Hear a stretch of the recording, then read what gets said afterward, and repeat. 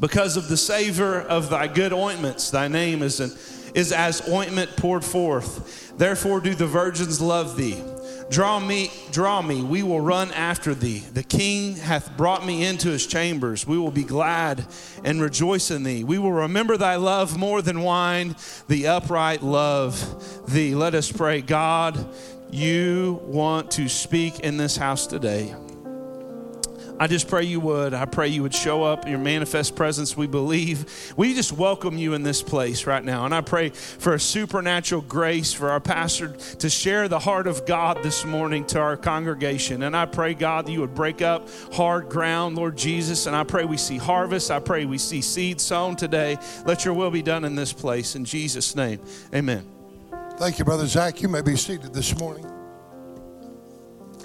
So good to see everybody here. We're going to get right into the Word of the Lord. And as we get into the Word of the Lord, we want to be remembering George Frost and his wife, Trigg, and Gloria Ogilvie. They've had a wreck in Springfield yesterday, and they're in hospitals over in Springfield. And we've heard that Trigg has a broken back and a broken sternum and something else, a broken ankle, and Gloria's got a broken hip, and George is okay, but we want to be praying for that family. I just want to remember them. We're going to get right into the Word of the Lord this morning. This morning we're going to pick up where we left off last week. We want to pick up on a mini sermon on the mini series on the book of Song of Solomon. I'm not going to go from verse to verse like I did in the series in 2007, but I'm going to try to hit on some of the verses that we didn't elaborate on. I'm going to try to give you new material, even though some of the stuff will have some of the same kind of language to it. We've already established last week that the Song of Solomon is all about passion. It's all about the maiden's love for the beloved, and it's about the beloved's love for the maiden. And really, when you get in the book of Song of Solomon, a preacher can get very nervous because that love can get very descriptive. And we got to be very careful because we do have a mixed crowd here today. And I'm not going to get into real deep descriptive things of some of the things that the Song of Solomon reveals to us. But I don't want you to be embarrassed because the things I'm going to be preaching, they're scripture, they're Bible. And so we're going to be using some words that you might think, ooh, it just sometimes it don't sit well, especially with people that's got strong convictions about intimacy. We established that last week that the beloved represents Christ and the maiden represents the church, which is us individual believers. So the metaphor is painting us a picture that we are to love Christ the same way that little maiden loved the beloved. And we also established last week that in the context of the book of Song of Solomon, that marriage is a reflection of a relationship with God because our relationship is one of covenant.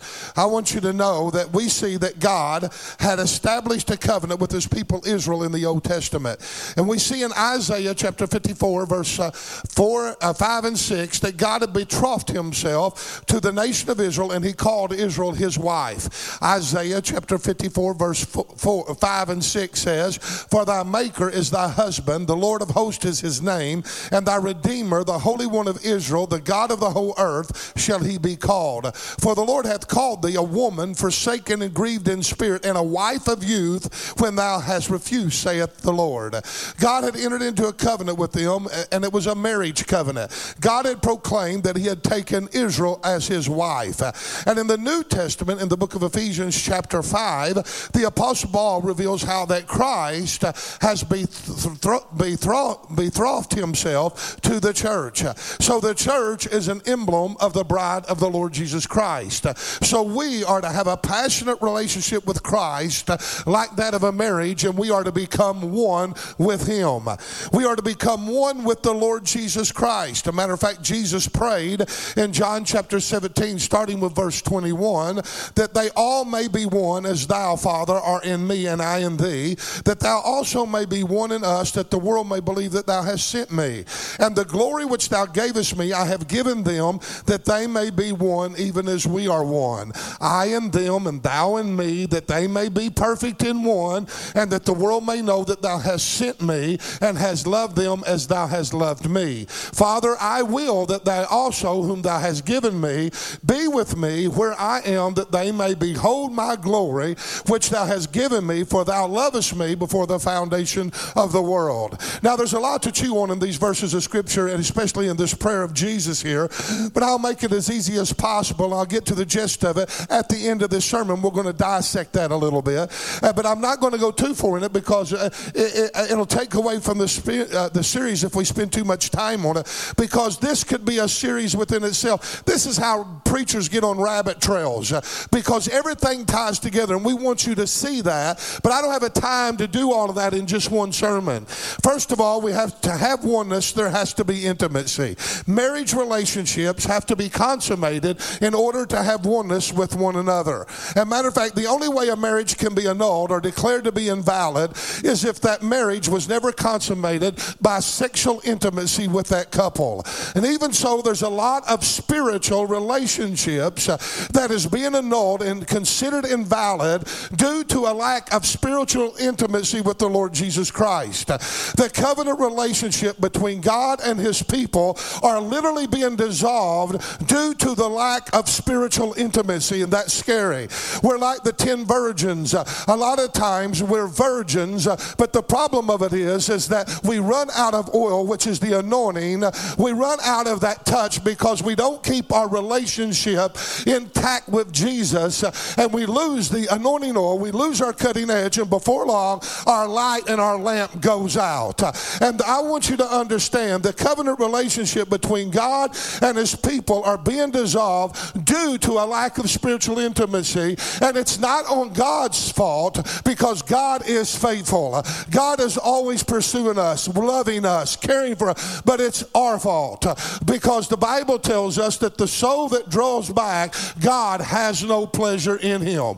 It was the Apostle Paul, when talking about intimacy, he said in 1 Corinthians 7:5, between a man and a woman, defraud ye not one the other, unless it be with consent, for a time only, that you may give yourself to fasting and prayer, and then come together again, at that Satan tempt you not through your lack of self-restraint.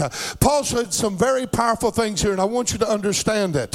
First of all, physical and or spiritual intimacy can hold back and ward off temptation.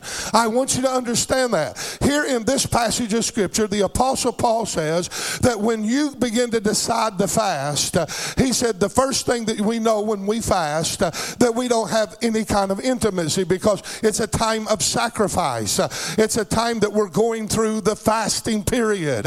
He said, but when you get done fasting, you and your spouse come back together again, that Satan tempts you not through your lack of self-restraint. And let me stop and say this again, that intimacy will hold back and ward off certain temptations.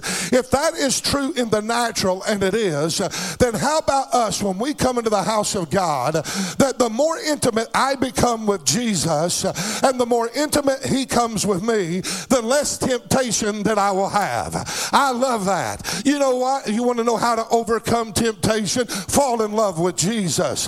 Have an intimate relationship with Jesus. The more intimate I become with him, the less the world is able to pull at me. The more I become intimate with my Lord, there's things that loses its grip off of my life. Well, the more I become intimate with the Lord, the less the enemy can throw things at me. Can I have an amen? A person that is satisfied, that's having intimacy, will not search for something else outside of the covenant relationship. Spiritual intimacy produces a life of fulfillment and satisfaction. I want you to understand that. If you don't believe that, listen to the message last Sunday night that Brother Reasons preached. It was absolutely phenomenal. You won't go looking for another when you're satisfied at home. Can I have an amen? As a matter of fact, it was Peter. You remember when Jesus had the great multitudes and he was doing miracles and he was feeding and he was healing, and they were all around him, thronging him and just praising him, and all of a sudden he stopped the miracles, he stopped the feeding, and everybody left him. His church went from several thousand in one day to 12 overnight. And then Jesus looks at his disciples and he says to them, are you going to leave me also? And Peter stands up and says, where do we got to go? Thou only has the words to eternal life. There's nowhere else for us to go. There's nothing else that I long for. There's nothing else that I want. There's nothing else that pulls at me or can attract. Why? Because I love my Savior. I'm in love with him and he's in love with me. And if I got him, I got all that I need. Can I have an amen? There was an older couple in my hometown, and they were poor as church mice. These people literally really didn't have anything, but they wore rags and they wore the same clothes over and over and over. But man, when you seen that old lady and that old man, they were arm to arm. He treated her like a queen and she treated him like a king. And they'd come in our store and they would walk around and they'd be lovey-dovey, and they've been married for years and years and years and years. And you'd see them in the car and they'd be sitting by each other. He would open the car door for her and he would escort her in everywhere he went. They'd pull in their driveway. He'd open the car door for her. He'd shut the door. He'd grab her by the hand. He'd escort her up the porch and take her in the porch. When they come out in the morning, they come out locked hand in hand. They wasn't afraid to kiss in public. They'd smack one another on the lips. And the old lady used to say, and she didn't have no education, she'd say, we don't have nothing, but we got each other, and that's all that matters. I love him and he loves me, and I'm as happy as a June bug. I want to tell you that as long as you got Jesus, you got everything you need. He's the lover of our soul. His banner over us is love. Can I have an amen? Hallelujah. The second thing he said was that we're not to defraud one another of intimacy. Paul writes again in 1 Corinthians 7, verse 3 and 4. Let the husband render unto the wife due benevolence, and likewise also the wife unto the husband. The wife has not power over her own body, but the husband. And likewise the husband has no power over his body, but the wife. Now, if you'll listen to this, intimacy is not always set by the desire and the mood of ourselves, but sometimes it is set by the mood or the desire of the one that we're espoused to. Can I have an amen? As a matter of fact, did you know the Bible tells you before you go fast and sacrifice and deny intimacy, get permission from your spouse. And the reason it says that is because your spouse may need you at that particular time and they may say no. You know what that tells me? That intimacy is more important than fasting. Think about it. Intimacy is more important than sacrifice. Intimacy is more important than works. Intimacy is more important than serving. Intimacy is the most important thing you can do in your marriage and in your covenantal relationship with Jesus Christ. True intimacy isn't only about self-pleasure, it's about pleasing the other. Sometimes it isn't about us wanting intimacy from God. It's about God wanting intimacy from us. And this is why that we're to praise him when we feel like it. We're to praise him when we don't feel like it. Come on, somebody. We're to praise him in the good times. We're to praise him in the bad times. We're to praise him in the morning mountaintops. We're to praise him in the lowest of valleys. We're to praise him when the sun's shining. We're to praise him at midnight, just like Paul and Silas did in their prison cell. And they said, get the old hymnal out. And at midnight they sang praises in their afflictions and their bonds and their chains. The scripture tells us in Psalms 113 verse 3, from the rising of the sun until the going down of the same, the Lord's name is to be praised. Paul said in Philippians 4 and 4, rejoice in the Lord always, and again I say rejoice. 1 Timothy 2 and 8 says, I will therefore that men pray everywhere, always, lifting up holy hands without wrath and doubting. I'm here to tell you that when we come into this place, sometimes it isn't about us getting our thrill, it's about God getting his thrill. Sometimes it's about us coming in and offer the sacrifice of praise, the fruit of our lips, even praising his name, for with such sacrifice he's well pleased. Sometimes I don't feel him. Sometimes I don't even recognize him around. But nevertheless, he's worthy of my praise. Nevertheless, he wants me to adore him. He wants me to praise him. I'm to have intimacy with him. And if I'll have intimacy with him, he'll show up and he will bless me. Can I have an amen? Listen to what Paul said in 1 Corinthians 6, 19 and 20. What? Know ye not that your body is the temple of the Holy Ghost, which is in you, which you have of God, and it's not your own? For you are bought with a price, therefore glorify God in your body and in your spirit, which are God's. Our body doesn't even belong to ourselves. Even as the wife's body don't belong unto herself, it belongs to her husband. And even as the husband's body don't belong to himself, it belongs to the wife. And we don't have power over our bodies, but our spouse does. The Bible says, then therefore, our bodies belong to God. Can I have an amen? We're to never defraud our God of worship and spiritual intimacy, of which he's worthy of. Any commitment that is never consummated in spiritual intimacy represents abandonment. And according to the Apostle Paul's teachings, the only reason for divorce is adultery and or that of abandonment. It's when the Lord, Paul said, he said, if the unbeliever depart, let him depart. You're not going to be held accountable for it. He said there is a time that when the unbeliever departs, you're free of your marriage, they abandon you. Listen to what God told Israel in Jeremiah 2:8. And I saw, when for all of the causes whereby backsliding Israel committed adultery, I had put her away and given her a bill of divorcement. Yet her treacherous sister Judah feared not, but went and played the harlot also. I wished I had time to preach on the difference between Judah's sin and Israel's sin here. But one of the first signs of failing or a decaying relationship is a withdrawal from intimacy. And the number one reason for a lack of intimacy in a relationship is because they're finding intimacy somewhere else. It's going to get scary right here. If there's a lack of intimacy in your relationship, beware, because it's in our genetics as humanity to have intimacy. It's in our DNA to have intimacy. We are made for intimacy. Can I have an amen? And if there's no intimacy in the relationship, it's because one of them is finding intimacy in someone or something else. This means they've given their heart over to another. It's like the woman that had a blowout on her car. She's driving down the road, she has a blowout, and she pulls over on the side of the road. A man came by and seen it, and he pulled over and asked, have you called someone or do you need some help? She replied, well, I've called my husband, but he hasn't answered. And then the man said, well, have you got a spare? And she said, yes, and I called him also, and he didn't respond.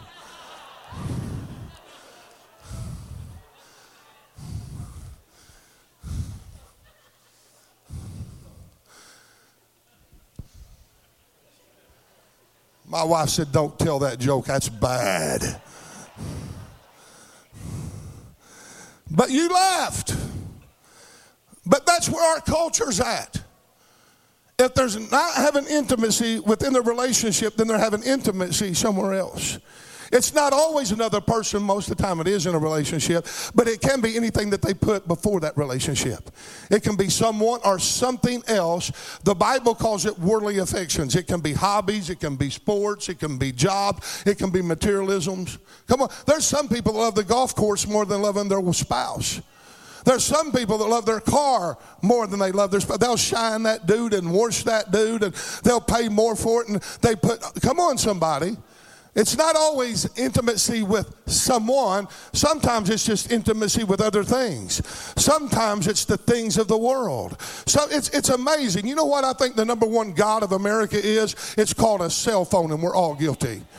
Come on, we're on that thing all the time. We don't even know how we lived without it. I remember when we didn't have no cell phone. The way you got someone's attention is holler at them or scream at them. And if they wasn't around, then you were stuck. Come on, somebody. And we're living in a day when all of our attention is, and all of we're being hammered by all the different kinds of things that's going on around us. The Bible commands us in the book of 1 John chapter 2, verse 15 through 17, love not the world, neither the things that's in the world. If any man love the world, the love of the Father is not in him. Did you catch that? Love not the world or the things of the world. Even the things, just trinkets that can carry us away. Love not the world, neither things in the world. If any man love the world, the love of the Father is not in him. For all that's in the world, the lust of the flesh, lust of the eyes, the pride of life, they're not of the Father, but they're of the world. The world's going to pass away, and the lust thereof. But he that doeth the will of God, it's him that abides forever. It is the cares of life that choke us, according to Paul's teaching, and it causes us to be unfruitful. It was also Paul that said in Colossians 3:2, set your affections on the things above and not on the things of this earth. Anything that we put more value on or more time on and more of our resources on above God is spiritual adultery. A matter of fact, anything we put before our relationship with God is idolatry. Can I have an amen? This is why that Moses wrote in Exodus 34:14, for thou shalt worship no other God, for the Lord whose name is jealous is a jealous God. People say, well, we don't make idols like they did and bow down and worship them. And they don't consider putting more resources and more time and more energy into something as worship. A lot of people say, yes, that is worship.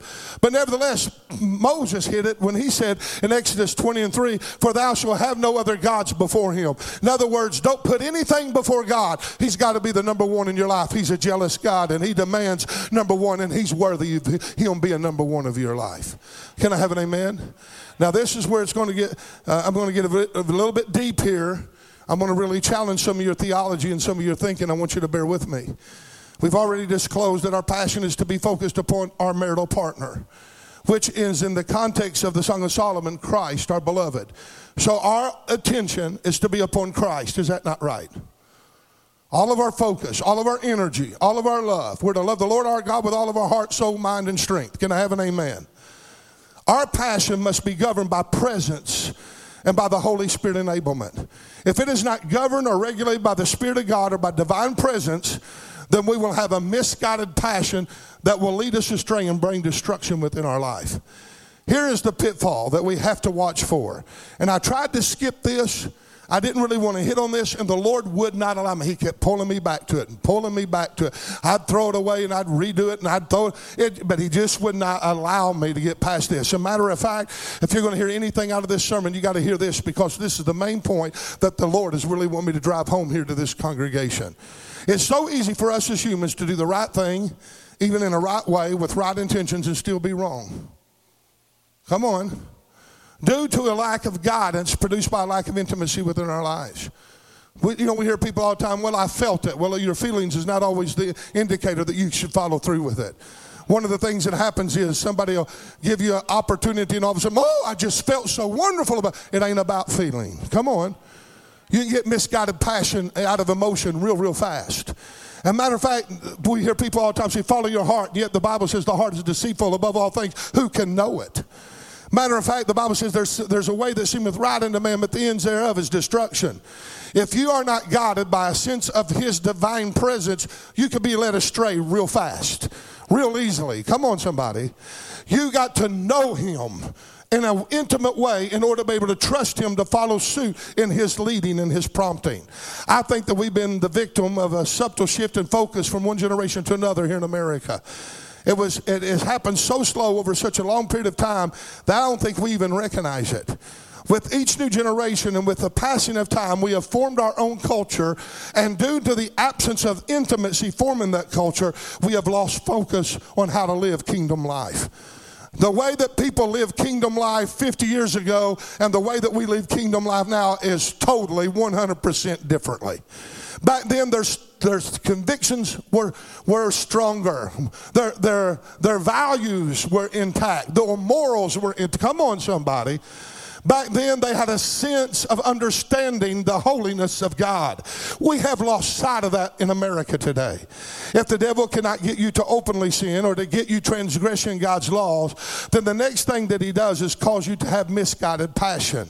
I'm concerned that those that is really wanting to serve God in today's religious culture have transferred their passion and their energy over on the church instead of Christ.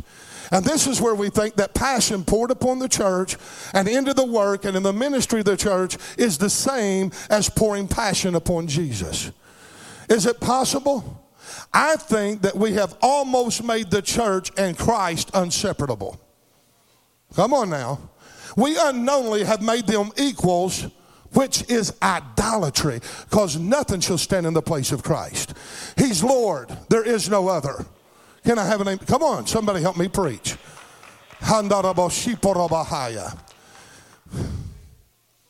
Us men are especially guilty of doing the same thing in our marriage relationship. Men are guilty of substituting work around the house, bringing home the bacon as being the same as loving our wives. You know how many arguments me and Jenny have had over the last 40 years? Something like that. Where I tried to justify my lack of paying attention to her. I don't cheat on you. I don't go to the bars. I work all the time so you can have what you want. I mow the lawn. I take care of the house. I change the oil on the cars. I pay the bills. Look at what all I do. That's the way I show my love to you. And even as every wife will appreciate her husband's work and his provision for the family, yet it is not a substitute for making his wife the center of his attention and the object of his devotion and the longing of his heart. Come on, somebody. She don't want just all your trinkets, like they said last week. The maiden says, I don't want all your trinkets, man. I want the kisses of your mouth. I want your affection. Come on. Now let me stop here. Just as we are to love what Christ loves, and he loves no other any better than the church, we're to love the church, yet we also cannot substitute our work for the church and our love for the church, our faithfulness to the church, as a substitute for personal and passionate relationship with Christ himself. Amen? If the church is Christ's bride and his wife, and it is, then we have to be very careful that we don't border on spiritual adultery by loving another man's wife, by having intimacy more with the church than we do with Jesus himself. Amen? Thank God that we love the church, but we're not to be intimate with the church. Our intimacy belongs to Jesus and Jesus alone. Can I have an amen? It's not wrong to love the church. We're supposed to. But it's wrong to elevate and put the church in the place of Christ, which makes that idolatry. We cannot make the church and Jesus equals. We've been told, and we've even told ourselves, well, love the church and the church will love you.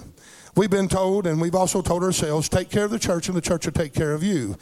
And as much as this is the desire of the church is to take care of everybody that comes under the roof of this church, yet it's wrong to put that kind of peer pressure on the church and that kind of expectation upon us.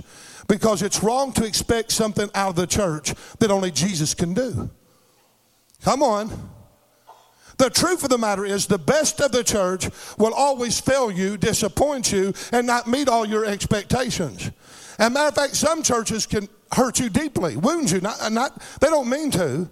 It's not designed to do everything you want them to do. It's not designed to be with you every time you have a tragedy. That's what we've been taught. Come on. This is the reason there's so many wounded people by the church. I don't blame the church, but I blame the person that tries to make the church Jesus. Only Jesus can take care of you. Only Jesus can meet all your needs. Only Jesus can be there when you need him to be there. It's impossible for the church to be all things, to do all things, to be at every place that they need to be in at the exact same time. Somebody's going to fall through the cracks. Somebody's going to be hurt. But the truth of the matter is, it's not about the church holding your hand. It's about Jesus holding your hand, a Savior that'll never leave you nor forsake you. It's about your love for Jesus. Hallelujah. We cannot lose our focus and put more passion in serving the church than we do in loving Jesus Christ. Our intimacy is to be given to Christ and none other, only Christ alone. Now, I'm no way advocating or suggesting in the least that we diminish our respect or our love for the church. I'm in no way saying that we don't need to invest time and energy in the church. We must care for the church. We must take care of the church. We got to be faithful to the church. We got to work for the church. We got to minister for the church. But the design of the church is this. The design of the church is not to meet everybody's need. Amen? The design of the church is to facilitate the presence of God and to be life transforming so that the presence of God can meet every need in your life. It is to facilitate the presence of God to where you come to know God personally. And he is the one that takes care of you, not the church. Now, I think the church needs to do what it can, be a representative of Christ, be his arms extended. But in reality, the truth of the matter is that sometimes we look to the church to help us when we never even prayed and asked Jesus to help us. Sometimes we'll call the pastor before we'll bend a knee. Come on, somebody. Sometimes we look to a human strength without looking to Jesus, and he gets offended. Jesus is sitting there saying, I want to help you. I want to bless you. But why is it that you're putting more faith in an earthly institution than you are me? Why is it that you're bypassing the throne and you're going to somewhere else trying to find the need for your life? I am your resource. I am your king. I am your Lord. I am your Savior. I'll be all things to all men. Can I have an amen? And the truth of the matter is this, Israel, we want a king. Jesus said, you don't need, God says you don't need a king. We want a king. You don't need a king. I'll be your king. No, we want one we can see and feel and handle. Well, they got one, all right. They got King Saul, and look what happened. Oh, Lord, help me. The design of the church is to facilitate the presence of God and be life transforming so that you can get a faith that depends upon Jesus to meet every one of your needs. And that this can only happen through what? Divine presence. When Jesus prayed that prayer in John 17, verse 21 through 24, to break it down, he gave us three major reference points. And there's many more. I'm just going to give you three. As I said earlier, we could bring a lot out. We could do a series on that passage of Scripture.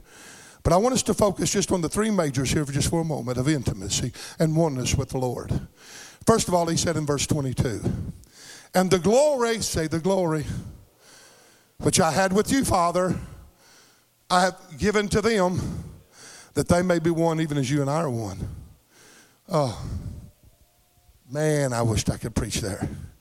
And then he says in verse 24, Father, I will, they also whom thou hast given me, be with me where I am, that they may behold my glory, say glory, which thou hast given me, from thou lovest me before the foundations of the world. Principle number one, we've already said and established that there can be no oneness without intimacy. But Jesus revealed to us in this scripture that intimacy unveils glory. There will be no glory without intimacy. Intimacy happens behind the veil in the holies of holies. If you never get behind the veil, you never see the glory of God. If you never get around the Ark of the Covenant, if you never get in divine presence, you never see the glory of God. And there's so many churches that are void of the glory because they're void of the presence. And if there's one thing I desire, I don't care how much that necessarily that I try to meet everybody's needs anymore. I'm beyond that. I can't. I try. I'll do everything I can to help you. But what I am trusting in is, God, you know what? The load will lift off of me when the glory of God settles in this place and the glory of God begins to come down upon the people. And when the glory of God comes down upon the people, it'll give life transformation to where they'll get up and they'll be strong in the Lord and the power of his might, and they'll have everything they need because they'll live in the abundance of glory.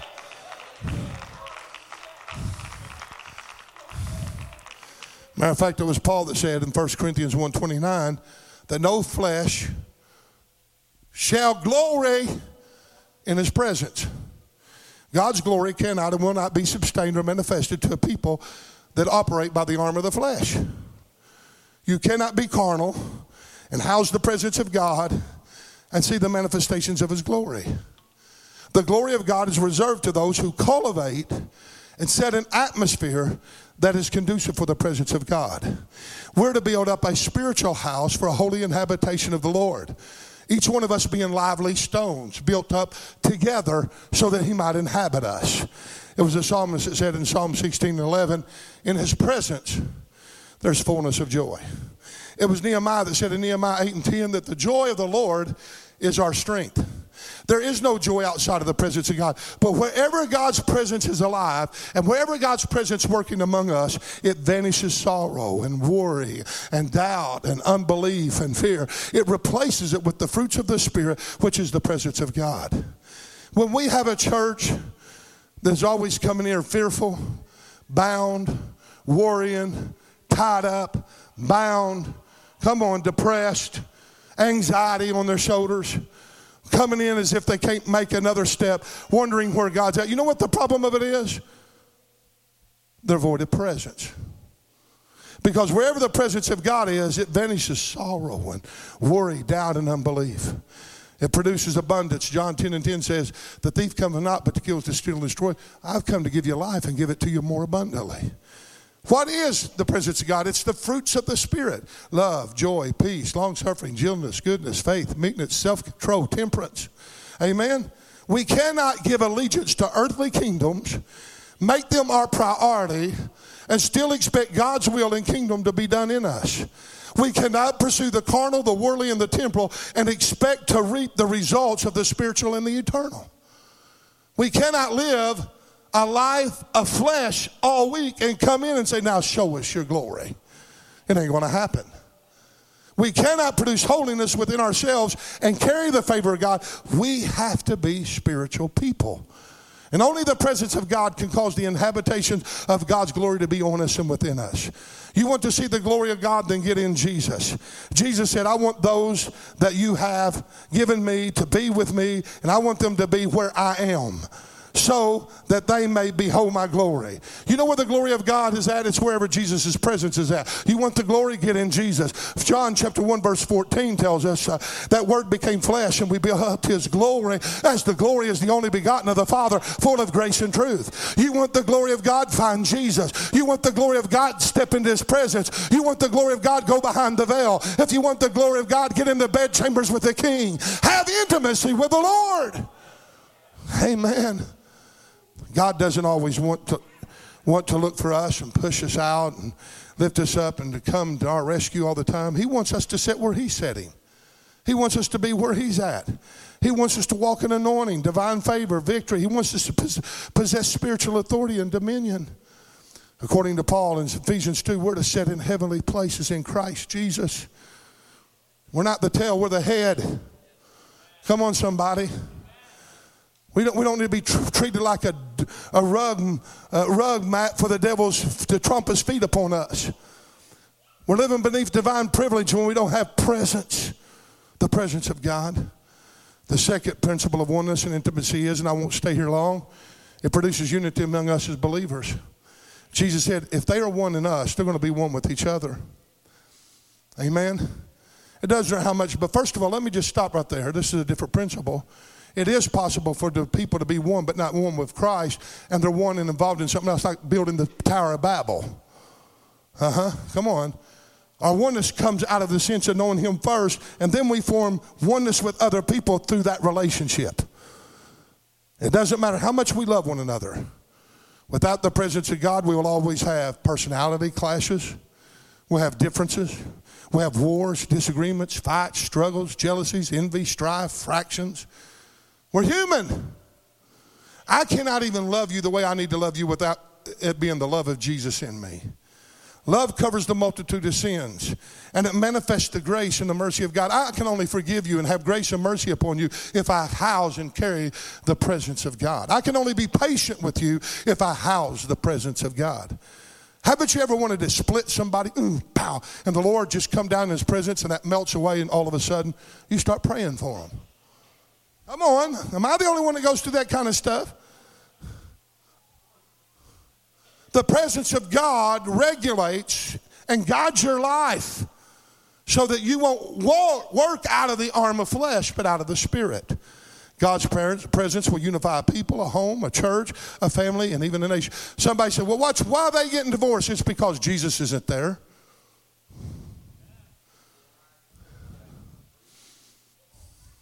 Why is that church split? Because Jesus isn't there. Why is that class having grumblings? Because Jesus isn't among them. Come on. He may be there, but they're not listening to him. God help us. The third principle of oneness is, and it's the heartbeat of the Lord Jesus Christ. Verse 21, he says, I want them to be one as you and I are one, and I want them to be one in us so that the world may believe that thou hast sent me. Look at verse 23. I in them and thou in me, that they may be perfect, say perfect, in one. And that the world may know that thou hast sent me and hast loved me as thou hast loved them. Oneness produces witness. It reveals God to the lost. I want you to understand this is where the Spirit of God bears witness with our spirit that we are the children of God, and the children and heirs of God, and joint heirs with Jesus Christ. It reveals Jesus, and it is proof that the Father has sent the Son, and the Son has loved us, and that we love him. And the reason that souls are not being saved in the church is because there's no witness of his presence among them. If God's presence is openly manifested in our lives, people will be drawn to that presence. Amen. I've told this story before about a man by the name of T.L. Lowry in our denomination. He's deceased now, but he's one of the great preachers of the history of our church. Very anointed, had all kinds of miracles all the time. They were having General Assembly in St. Louis, and one of my friends lived up there, and And they told him, go get us a restaurant and get us a seat for so many and save it, and we'll be along in a little bit after the General Assembly. So he went out and got a big table and saved it at Cracker Barrel down off of 55 Highway. And he said, the place is jam-packed, and T.L. Lowry and the group from the Church of God come in, and T.L. Lowry's coming in first. And said when he walked in the door, that there was a holy hush. Boom, hit that restaurant. Presence fell in that place. And he said, if I had not seen this with my own eyes, I wouldn't believe it. He said, you know I'm very skeptical. This guy's skeptical and very analytical of everything. And if there is going to be a miracle, he wants it documented. He wants proof. That's the kind of man he is. And he said, I'm telling you, I've seen it with my own eyes. That man walked in that room and he said that whole restaurant, boom, everybody stopped eating. He said you could have heard a pin drop and everybody's head threw up and looked straight at him. And he looked at everybody and he waved at them and said, y'all go on eating now. And he went and he sat down. There was a divine presence that day upon his life that captivated a whole restaurant. Come on. We had a preacher come here and was wanting to be shown the church. They were going to build on and they wanted some ideas. And it was on a Tuesday morning and our women was praying in the room 102, 101, whatever that is. And they're praying, and the power of God was so strong. And he walked out in the foyer, and whoa. And he stopped, and he looked at me, and his eyes were big, and a tear was coming down. What is that? I said, what do you mean? He said, what's that sound? I said, man, that's our women praying. He said, are you kidding me? I said, no. And he said, oh, man, the presence of God's so thick here. And he just couldn't even hardly walk through the rest of the building. And that's all he talked about. Was the presence of God he felt that day over that women's prayer meeting, of them having intimacy with God. There were moanings and groanings, and it was loud, and man, it just blew him away. He went back to his church that next Sunday, and he got up behind the pulpit. And they don't even really believe that the kind of religion that it was. They don't even know if we're really truly saved or not because of who we are. And he got up and said, you can say they're not saved. You can say whatever you want, but they blow us to shame. He said, I want to tell you, when I walked into their foyer on a Tuesday, there was a group of women praying, and the power of God was flowing in that place. And there was no doubt about it. God's Spirit bared witness with that church that they are children of God. And he said, that presence was in the palace of praise. Can you give the Lord praise for that?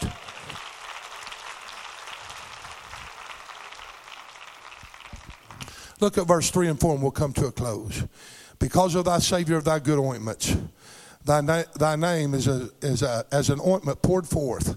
Therefore do the virgins love thee. Draw me, and we will run after thee. The King hath brought me into his chambers. We will be glad and rejoice in thee. We will remember thy love more than wine. The upright loveth thee. Now, Jesus wants to pour out his anointing on the church. And his anointing is like fresh oil. It anoints, it drops, it draws people. The anointing draws people to him. The oil is a sweet-smelling Savior, and it's sweet-smelling aroma that gets people's attention. Come on. It's attractive. It's beautiful. It's an aroma, and it's a scent. The oil is like an anointment used for healing in the Old Testament and comfort.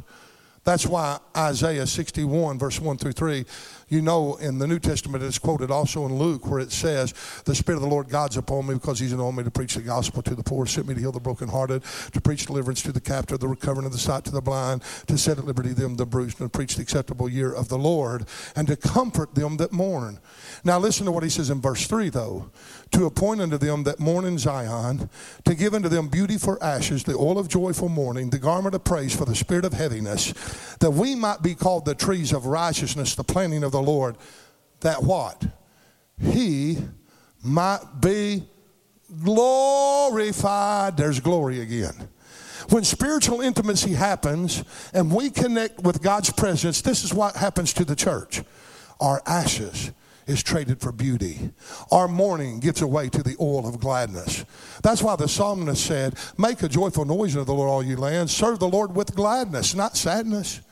Serve the Lord with gladness. Come into his presence with singing. Know ye that the Lord, he is God, and it is he that has made us, and not we ourselves. We are his sheep, and we are the sheep, and we feed in his pasture. Enter into his gates with thanksgiving, enter his courts with praise, and be thankful and bless his holy name, for his truth endureth to all generations.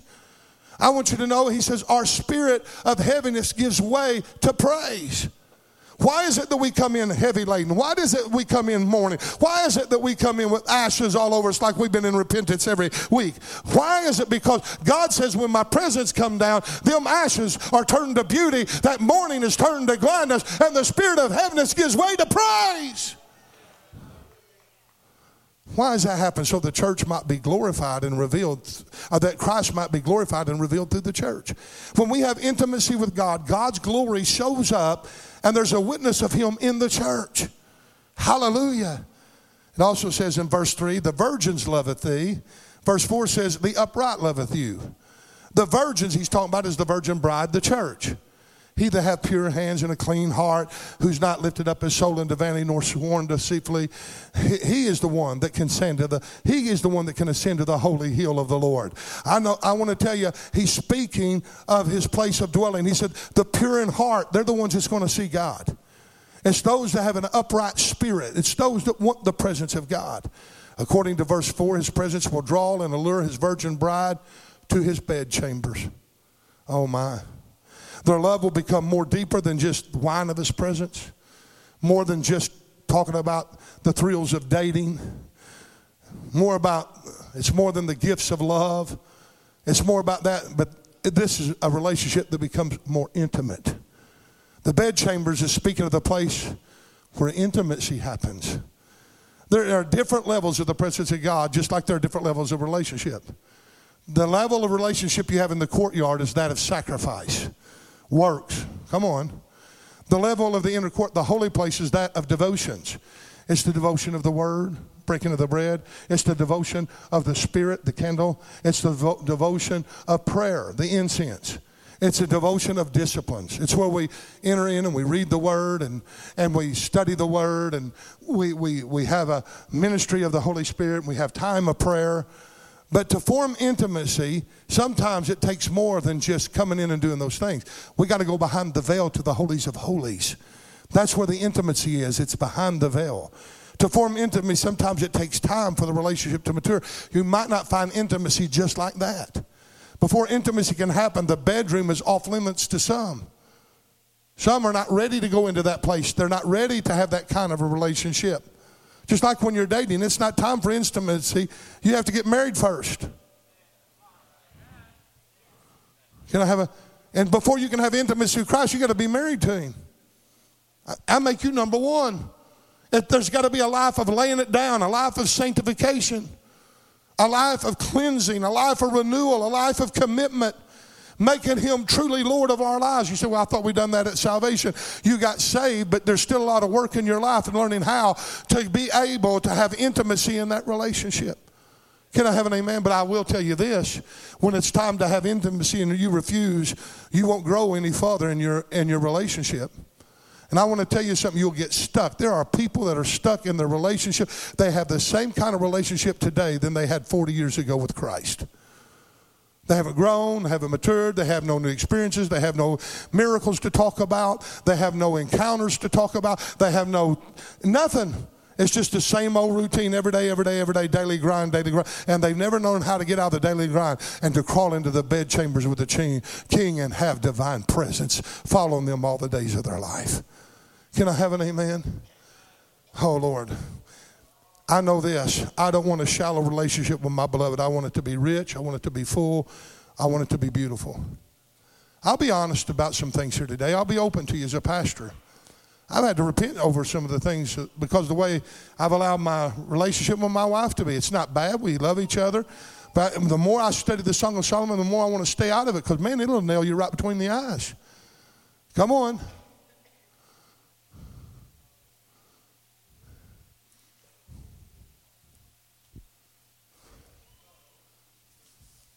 Every single one of you can be better in your marriage relationship with each other. Matter of fact, if you're just sitting by your spouse right now, just reach over and give them a kiss. Now what? Now hold it. Don't get carried away and forget where you're at. You're at church. Now I want you to do me another favor. Lift your hand and give the Lord a holy kiss. Love on him a little bit. Holy Spirit. Holy Spirit. Holy Spirit. Thank you, Lord. I don't know about you, but my Lord's been faithful to me. He's been trustworthy. He's been true. He's been loyal to me. And I just don't want to go halfway with him. I want to go all the way. I want to give him my all. In these last days of Kent Miller's life, I want to mature to the place to where I give him everything I've got. I want to put him number one in my life. God is inviting every single one of us in this sanctuary today. He summons every one of us to come into the bedchambers with him, to have intimacy with him. He desires for you to take your relationship with him to another level, one of intimacy and not one that is just inspired or one that, I got feelings for the Lord. He wants you to have more than just curiosity of who he is. He wants you to come to know him in an intimate way and become one with him. Can we be like those virgins in verse 4? They say, draw me, offer me the invitation, and we'll come running to you because the virgins love you. We love you, beloved. Do we love him like that? Are we like the woman with the flat tire? We have a spare over here. If Jesus don't come through, well, we got another spare. We find fulfillment over here. Come on. Do we have a dual role here? We want to walk in the flesh and yet reap the benefits of the spiritual? Won't work. You know what's really scary? The early forefathers, they understood intimacy. It was nothing to come in for a Sunday night service an hour before service start. Altars would be full for people praying over that service. There was nothing to come in and see people in groups praying for one another. It was nothing to hear about people regularly fasting and loving the Lord. And it was nothing unusual to have praise outbreaks where the power of God just come down and the preacher couldn't even preach for the reason of the glory of God upon the church. I miss those days. We need presence. I need him and he needs me. But he don't have to have me, but I have to have him. He wants me. He needs me for the kingdom, but he can survive without me. But I can't survive without him. Terry, I need him. I got to have him. More now than I've ever needed him before. We're living in a dark, dark age, folks. And the only hope is if this new generation gets a foretaste of glory divine. Come on, somebody, like the old song say. They need a foretaste of glory divine by coming into the presence of God and understanding the level of intimacy that God wants to have by his abiding presence. Some people have never felt it. They've never experienced it. They've never encountered it. They've never been knocked off of their horse like the Apostle Paul did by seeing the radiant glory of God, and he fell off of his horse. And the glory of God says, Saul, Saul, why do you persecute me? Who art thou that I persecute?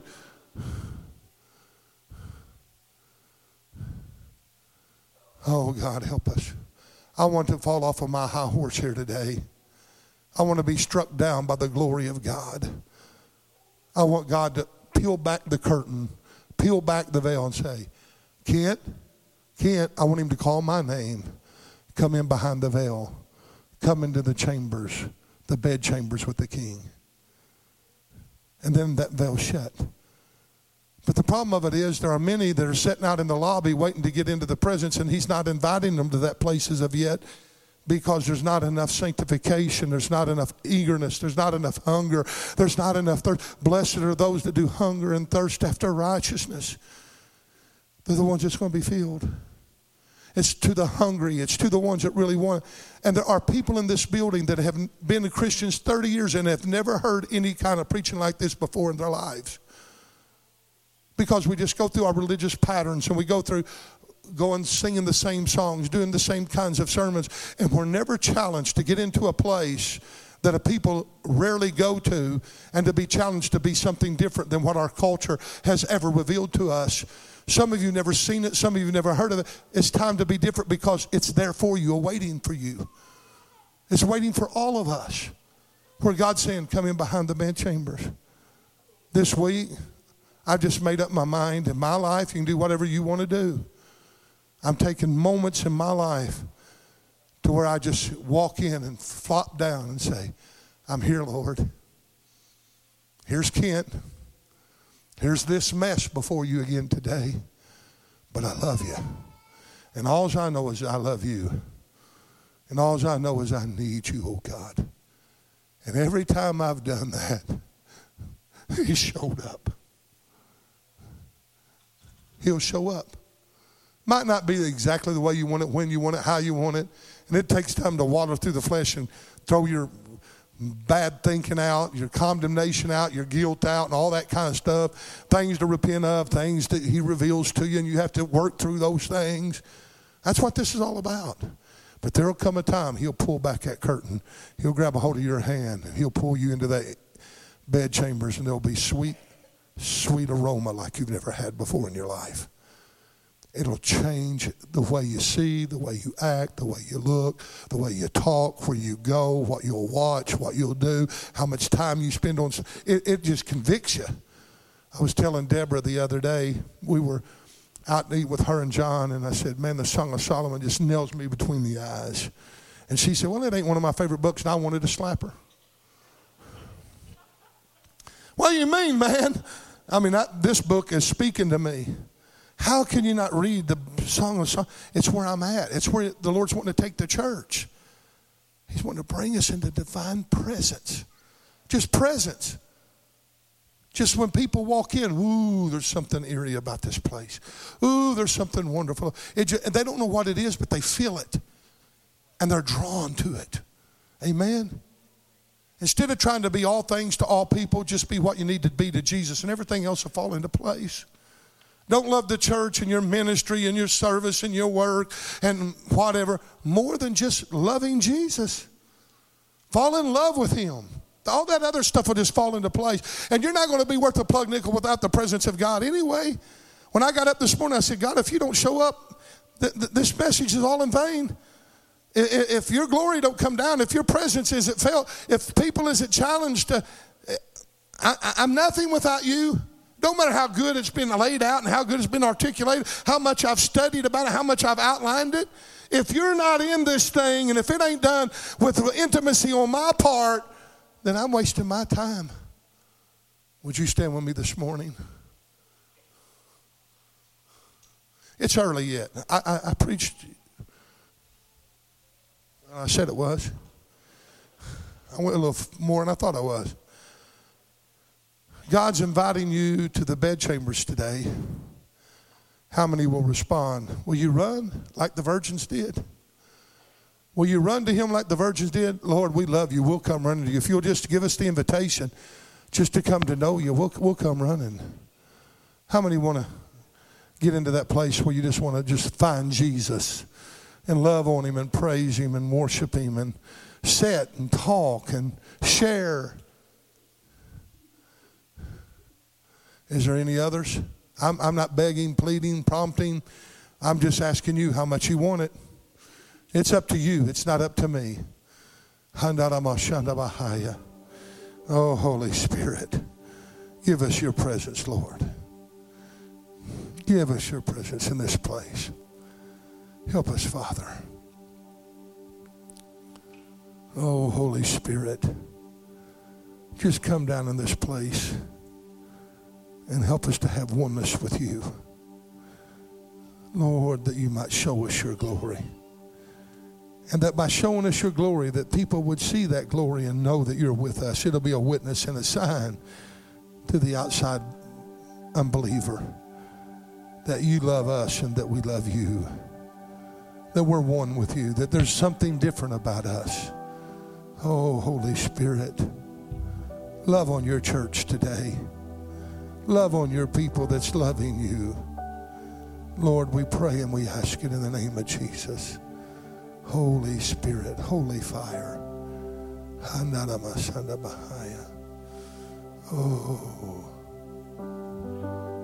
Oh, sweet presence of God. I don't want to defraud you of worship. I don't want to defraud you of intimacy. You're given a divine invitation, and I have the responsibility to give you what you desire here today. It's not about what I desire. It's me giving you worship and praise and adoration and glory You're our God. You're our Lord. You're our Savior. And we praise you today. Lord, we're coming in and we're asking to trade our ashes for beauty. We're asking, Lord, to take the spirit of heaviness and trade it for the garment of praise. Oh, turn your people inside out and upside down. Show them your glory. The glory that you had with your Father from the very beginning of the foundations of the earth. Now give it to your people that we may be where you're at. Oh, I pray and I ask it in the name of Jesus. Oh, Holy Spirit. Oh, Holy Spirit. Be sweet and gentle to us here today. Send revival in the hearts and the minds of every single one that's here praying. Everyone that's reaching out, send revival. Send revival. It's the first stage of setting the atmosphere, setting the tone, making the atmosphere conducive to the presence of God. We got to have a remnant that's willing to do that, God, and we have that remnant here today. Lord, let us set precedents. Help us to facilitate the presence of God to an outside world at the palace of praise. It's not about fulfilling our own desire. It's about fulfilling the desire that we have with you. Oh God, now, Lord, begin your workings, I pray. In Jesus' name.